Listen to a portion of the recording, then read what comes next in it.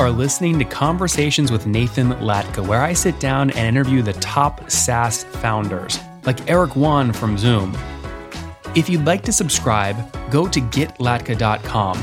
We've published thousands of these interviews, and if you want to sort through them quickly by revenue or churn, CAC, valuation, or other metrics, the easiest way to do that is to go to getlatka.com and use our filtering tool. It's like a big Excel sheet for all of these podcast interviews. Check it out right now at getlatka.com. Hi, everybody. How's everyone doing? Falling asleep after having all the food during lunch? Are the speakers' names blending in your heads yet? Because they are in mine. My name is Maria Dano, as you can see on the slide. I work as a marketing consultant focused on content, but I'm not here to talk about that today. I'm not going to talk about my business. I'm not going to talk about how much money I've made or how much money any of my clients have made. Instead, I'm going to do something weird. I'm going to talk to you about love. And I know what you're thinking. It's weird. We're in a business conference. Valentine's Day was more than a month ago. But we're going to talk about love and passion and the biggest fans that you could possibly have for your SaaS business. So raise your hand if you've ever recommended something to somebody just because you've liked it. It could be a brand of ice cream, a pizza place. Okay. Keep your hand raised if you've ever recommended software to somebody else because you liked it. Great. Keep your hand raised if you could consider yourself a fan of any piece of software. Quite a few hands are up. There you go. There's your social proof that this is a valid topic. Now, let's jump in. So we're going to go over this in 3 steps. Step 1, find your biggest fans. Figure out who they are and where they are. Step 2, figure out what to do with them. How do you talk to them? How do you nurture them? How do you get them to engage with you more and more? And step 3, how do you actually empower them at scale and turn fan engagements into a proper marketing program? And right before we fully dive in, I want to answer a so what that some of you might be wondering. Why do we care? And I want to tell you about something that my father-in-law talked to me about a couple of weeks ago. You know, we were on Google Meet, spending 1 hour talking about SaaS metrics, as in-laws do, I'm sure. And he said something that stuck with me. If you're in a business where you're depending on the same people, getting money to you at more than once, and especially sustained over a long period of time, which any subscription business does, that's not a transaction, that's a relationship. You're building a relationship with those people. And especially if you're talking about getting people to keep sticking with you, even in tough times, over a long period of time, that's not even just a relationship, you're trying to build a marriage. And what's the best place to start building a marriage for your SaaS business than starting with the people that love you so much that they've been begging for you to propose to them? So who are they? Step 1, find your biggest fans. Who is a super fan? When I say the word super fan and ask you to think of the most passionate, most intense fans that one could possibly have, what do you think of? Anybody? What does a big fan look like? No? Okay. I think of rock bands. I think of musicians. I remember those black and white pictures of the Beatles and all of those teenagers crying desperately just because they saw one tiny glimpse of Paul McCartney's hair somewhere, and now their life has changed forever. I think about pop stars and fans of Taylor Swift who broke Ticketmaster just because they wanted concert tickets that bad. And I think of rock bands, like an Italian rock band that won Eurovision and then got fans intense enough that they would drive all the way to Boston and stand for 12 hours in the cold and even do things like dye the tips of their hair green just for the sake of a concert. So that's who I think of. And what I want to tell you today is you can have fans that intense for your SaaS business.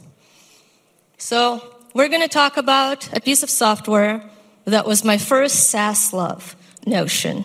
If you don't know what Notion is, you should go visit their website and download after this because it will change your life.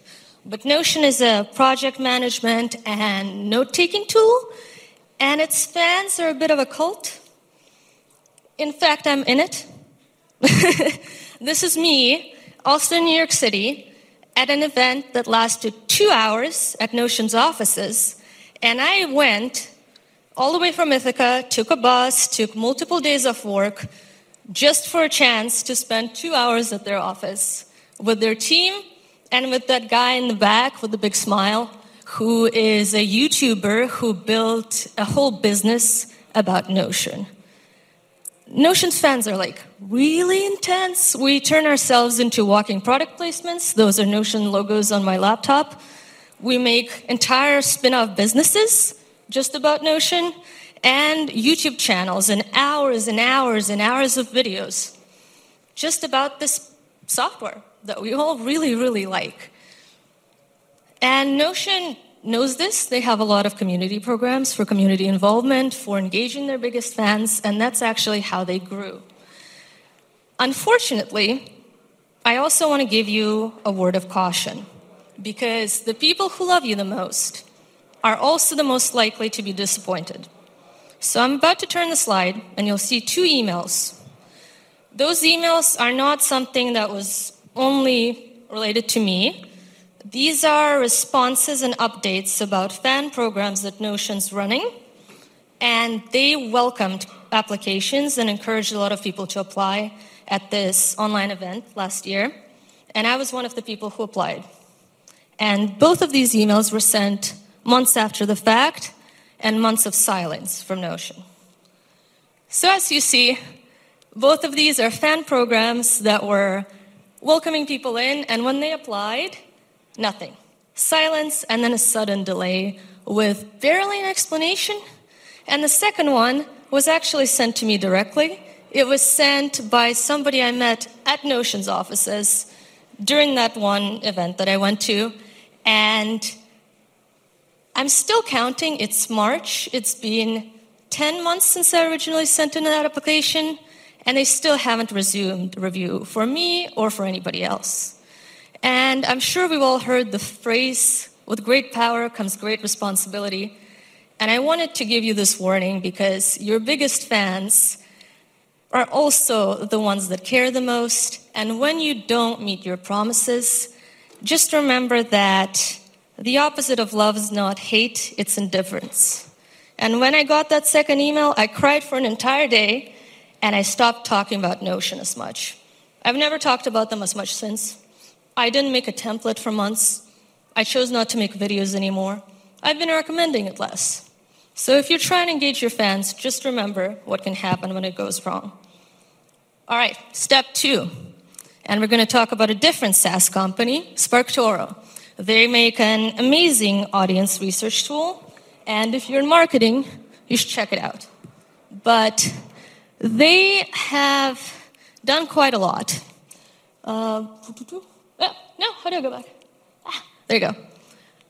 They are a tiny company with 3 people and some very impressive metrics that you can see on that slide over there.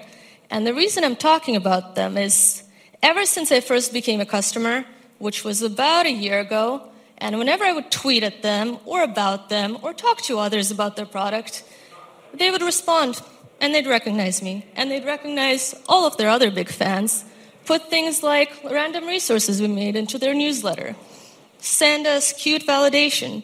And as you see, this works because the more they did that, the more I talked about them. And then you get things like that snippet at the top. A real-life example of another person hearing from me, a fan who's not affiliated with this company, and deciding to check it out. In fact, I know for a fact that I got them more than 10 paying customers in the past year.